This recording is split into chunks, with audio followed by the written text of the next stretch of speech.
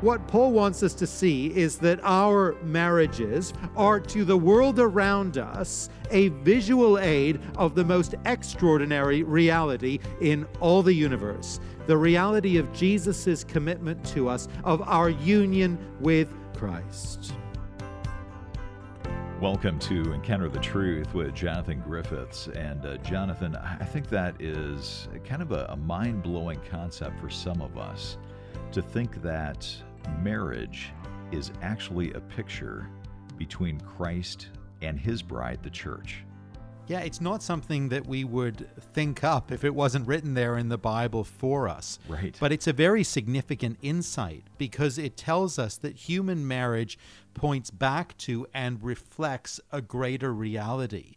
And it's profound to consider that. I think it's also very helpful on a number of different levels because for the Christian, it tells us, look, your marriage is about something bigger than just yourself. And even that basic insight, there's a kind of liberation that comes with that, I think. But it's very, very wonderful thought to explore. For the person who maybe has never heard marriage pictured that way before, I mean, this is a brand new concept for them. If they're coming and looking at this maybe from dysfunctional marriages that they've seen, maybe their own, maybe their parents' marriage that they've seen break apart, is there a way to, in a sense, redeem that image? Well, I think there are probably a few ways to think that through and to try and process that. And of course, that's the reality for many. There are lots of broken marriages around the place, and many listening to this program will have experienced a broken marriage in their family or their own family or some kind of dysfunction within marriage, and that's a heart-rending thing. I think one of the perhaps most comforting aspects of this to consider is that if you are a believer and you have experience of a broken human marriage, the wonderful gospel truth is that in Christ you are a participant in the great marriage, and in eternity you will have enjoyment of that perfect, unblemished, and unbroken marriage. That's one wonderful comfort to draw from all this. Well, today we're going to be in the book of Ephesians. So if you can, I hope you'll grab a Bible, join us there as we begin a message called Honoring Christ in Marriage. Here is Jonathan. Well, I think we'd all agree that Christian teaching is normally countercultural. All aspects of the Bible's teaching present some level of contrast, some level of challenge to the prevailing winds of culture and of society. But certain aspects of Christian teaching, certain areas of Christian living, well, they sound entirely alien to the worlds in which we live. And today we dive together into a passage that seems almost to come to us from another world and seems almost to address another people. And for many of us here, whether committed Christians or those exploring the faith, we will share something together of a sense of discomfort. A big part of us might prefer that the Bible's teaching on this particular matter were not quite so countercultural, were not quite so radical. And some will wonder, no doubt, whether this model is actually right, whether this teaching still applies. Before we dive in too far, I think we need to consider together how we are to read and receive teaching like this. We need to consider our broader approach. And I think there are a couple of things we need especially to take into account. The first thing is that I think we should expect Christian teaching, Christian ethics, to be radically countercultural. In fact, if we read the scriptures and found that the Bible's teaching just reflected the culture, just parroted what the world around us is saying, we should start to feel really quite concerned. Just remember, after all, what Paul has told us about our culture, about where we have come from. Back in verse 8, he said this, "For you were once darkness, but now you are light in the Lord." Our natural state is a state of moral and spiritual darkness. And for society apart from Christ, that is the ongoing reality. But having been redeemed by the blood of Jesus and filled with the Spirit of God, we have now become light. We are, as Paul says, children of light in this very dark world. As we come to the Word of God, we should expect to be radically challenged, profoundly stretched. And actually, when you look at the mess that marriage is in our society today, when you look at the divorce rate, when you examine the sheer volume of misery that is associated with broken and dysfunctional marriages, well, the reality is that we desperately need a word from heaven on this subject. We need it because what we've got going on in society generally with respect to marriage, well, it ain't working all that well. And if the Word of God has something radical to say to us, something profoundly countercultural, something deeply challenging, well, we need to hear it. We need to be ready to receive it. That's one thing. The other thing is this. We need to remember that we are not actually free to pick and choose what parts of the Word of God we will accept. This can be a real temptation for us when we come up against parts of the Bible's teaching that just seem hard or uncomfortable or even a little bit strange to us. So we look at this whole business of submission within marriage and we think, wow, that is just out there. That is just strange. And so I know, here is what I'm going to do. I am going to accept the bigger kind of drift of the Bible's teaching, that God made us, that God redeemed us in Christ, that we need to believe in Him and have faith and that kind of thing. I'm going to accept all that, but I'm going to use my own discernment here and just filter out some of this more unpalatable stuff. And I will have my own kind of redacted version of Christianity. Or we do the slightly more subtle thing of saying, well, the Bible isn't wrong exactly on this. I'm not going to reject its teaching per se, but here's what I'm going to do. I'm going to have a good look at this passage here in Ephesians chapter 5, and I'm going to examine it. I'm going to see which elements of the passage are actually culturally contextualized, historically conditioned, and which now I can really quite legitimately set aside because the times have changed. You see, the Apostle Paul, well, he was a man of his time, a man of his age. And maybe a part of what he's saying here in this passage just reflects his world and its expectations. He was reflecting a time when it was just normal to think and say strange things like this. So I'll accept the spirit of what he says, that marriage should reflect Christ and the church and so on, but I'll have to update some of the details myself. Now, that sounds highly intelligent and entirely sensible and so on, but here's the difficulty. Paul doesn't actually give us the space to do that. You see, he grounds his argument not in culture, not in his time, not in his place, but in far bigger, far grander realities. He grounds his argument in creation, as we will see, and he ties it to spiritual realities, even the reality of Christ and his union to his church. When we step far enough back from the particulars of a discussion like the one we're going to have this morning, we realize pretty quickly that the whole issue is essentially one of faith. It is actually a very basic and a very foundational issue. Either we are and will be a people of the book, a people who respond in repentance and faith to what God has said to us in His Word, or we are not a people of the book.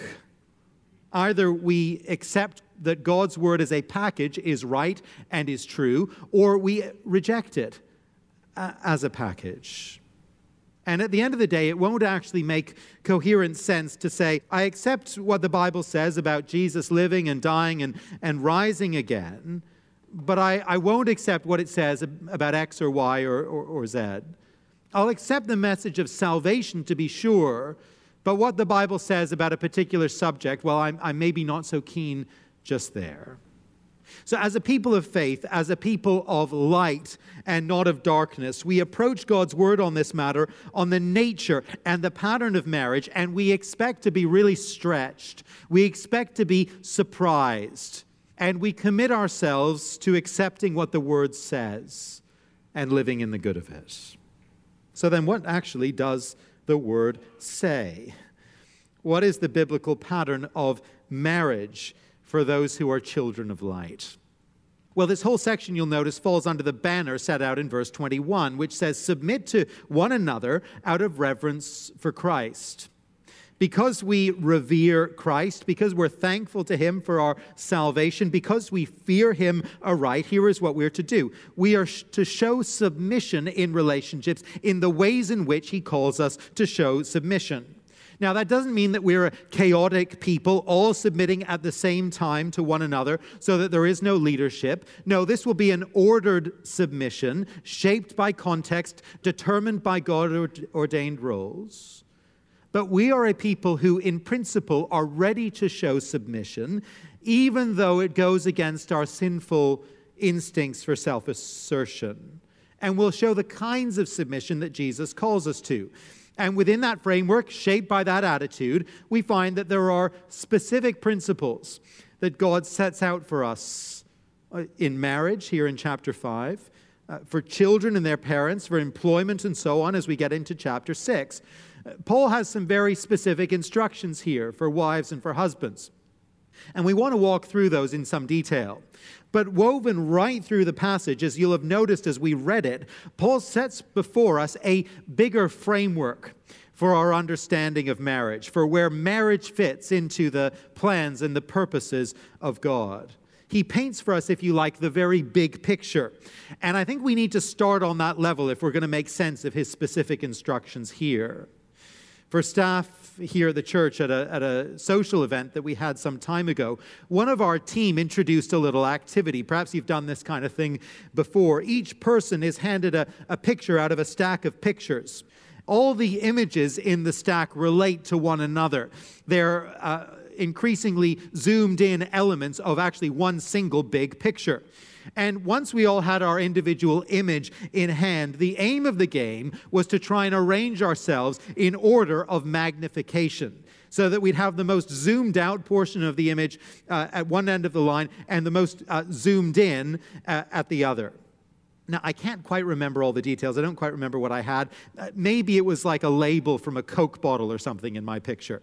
And what you discover as the game kind of goes on is that the really big picture, the fully zoomed out picture, is on a vastly different scale from the smallest. Again, I don't quite remember the details, but the big image, it was perhaps a picture of a child sitting next to a box with a jigsaw puzzle in it. And on the cover of this box is a picture of a billboard next to a road. And on the billboard, there's a picture for a cruise ship, like an ad for a cruise ship. And on the cruise ship, on the deck, there are people there kind of relaxing and enjoying a meal or whatever. And there's someone there drinking a bottle of Coke. And I've got like the label of the Coke bottle, minuscule, but part of a much, much bigger whole. And the more you get of the big picture, the smaller you realize your part is. Now, when it comes to the Christian life, we only get the right perspective when we see that our individual lives and challenges and our opportunities form part of a much larger whole. The universe is not about me, it's about God. I'm not at the center of the universe. God is at the center of the universe. And so we need to see where we fit in within the larger whole. And Paul has a very big dose of the very big picture to give us here in Ephesians chapter 5. Throughout the chapter, Paul ties this reality of marriage to a much, much bigger reality, the reality of Christ and his union to his church. That happens really throughout the passage. And at the end of the passage, he drives home the point and he really summarizes it. Verse 32. This is a profound mystery, says Paul, but I am talking about Christ and the church. Well, that is a mystery, and it is profound.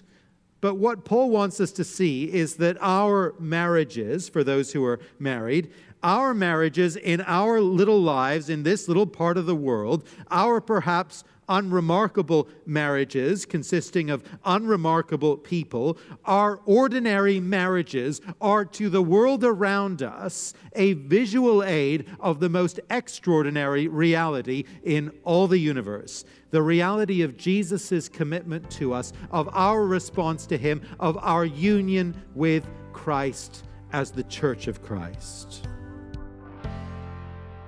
You're listening to Encounter the Truth with Jonathan Griffiths, and we need to pause the teaching right here, but you're listening to a message called Honoring Christ in Marriage. It's part of a series from the book of Ephesians called The Unsearchable Riches of Christ.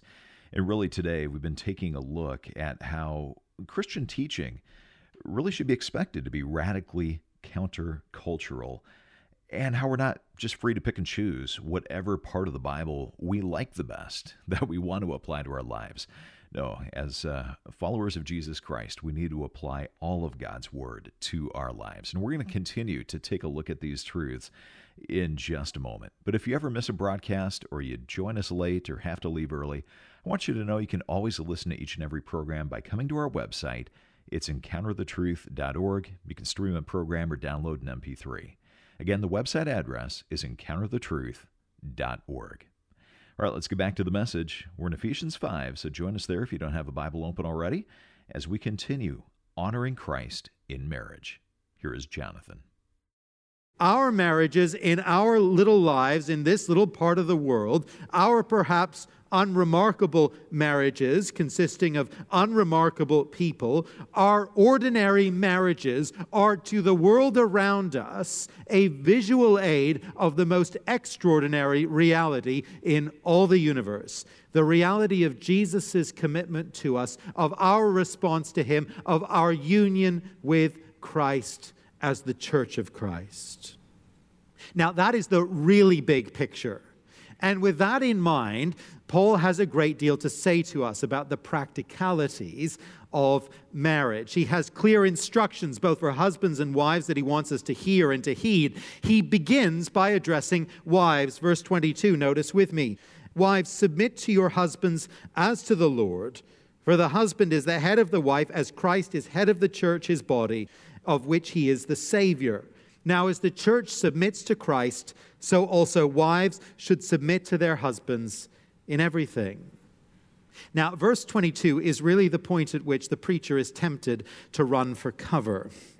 This is not altogether popular teaching, you may have gathered. Many of us will wince just a little as we read verse 22. And faced with the potential awkwardness of it all, one option is to find a way of suggesting that the text does not say what it appears to say. And there have been plenty of those texts, those attempts rather, not very successful on the level of text handling as far as I can determine. Another approach is to deftly set the principle aside with a number of witty little anecdotes. You've probably heard all of these before. The couple determine when they marry that the husband will be responsible for all the major decisions, and then he quips, in 35 years of marriage, there hasn't yet been a major decision. Or another favorite, the husband, yes, he may be the head, but the wife is the neck, and she has the capacity to turn the head. And on it goes. I think there's probably a book of those things somewhere published to help preachers of Ephesians chapter 5 and verse 22. But anecdotes and distractions aside, Paul does seem actually to mean what he is saying here. He seems actually to intend that a wife should submit to her husband's leadership. Later on at verse 31, Paul is going to take us back to Genesis and to ground his teaching in the creation order itself. He'll quote from Genesis 2 and remind us of the very institution of marriage at the time of creation. And it's significant for us in this passage to remember the dynamics of creation in marriage. You'll remember man and woman in Genesis 1 and 2, they're created equal in dignity and in worth, both equally in the image of God himself. But within that equality, there was a differentiation in role even there. Adam is made first. Eve is created from his own body as a helper for him. That's the language that Genesis uses. And Adam is given the unique opportunity and responsibility for naming Eve. Now, that's the original design. That's how things started. But the entry of sin came with a confusion and even a distortion of those roles. The story of the fall has at its heart Adam's abdication of his responsibility as loving and protective leader, and it has at its heart Eve's desire to steer the situation herself. And as we all know, it all goes horribly wrong. And so when we come to Ephesians chapter 5 and verse 22, and we see this call here for the wife to submit to the leadership of her husband, what Paul is actually doing is calling us back to the creation model. He's showing us what it will look like to be children of light who are redeemed from this dark world, who live out something entirely different and distinctive, something that can actually work and can actually bring joy and harmony because it's actually what we were made for. It's actually the Creator's design. And so the call here is for the wife to submit to her husband just as the church submits to Jesus Christ, and to do so, verse 24, in everything. Now, the principle is clear enough from what Paul is saying, but the practicalities, as we all know, can be very challenging. There are a whole host of thorny issues that Paul doesn't even begin to touch on here. I mean, let's be honest. What about the abusive husband? What about the unbelieving husband whose leadership within the marriage and the home is just ungodly? What about the husband, and this is perhaps the most common situation, the most common problem in the church, I fear. What about the husband who just abdicates leadership, who is just kind of passive and uninvolved, whose leadership couldn't really be followed because he doesn't really lead? Now, as we think about this call, we can't help but think of painful and difficult circumstances where living this out looks well nigh impossible. We need to acknowledge, don't we, the pain involved in broken and unhealthy marriages. And we need to acknowledge the very real challenges in living this out. And we need to honestly acknowledge, too, that we don't have all the answers here. Paul gives us some key principles, vital principles, but he doesn't deal with all the complications. Now, recognizing all that, being honest about all that, there are two things at least that we need to consider and bear in mind. First of all, Paul makes it clear that the basic motivation for this command is not tied to the husband's worthiness to be respected as a leader. Paul doesn't say, man, these Christian husbands are such shining examples of leaders. How could you not submit to their leadership? It's just so wonderful. Now, he says something entirely different. He says, submit, verse 21, out of reverence for Christ. See, the reason that believers will seek to be submissive in marriage, at work, toward parents, and so on, the reason is not that we think that all Christian husbands or employers or parents are great leaders. It's fundamentally because we regard Jesus Christ and want to live His way. It's because we belong to Him. It's because we care about His reputation in the world. It's because we see that our marriages relate to something bigger and more wonderful. They reflect the union of Christ to His church. And we want to bear witness to that reality in a true and a faithful way.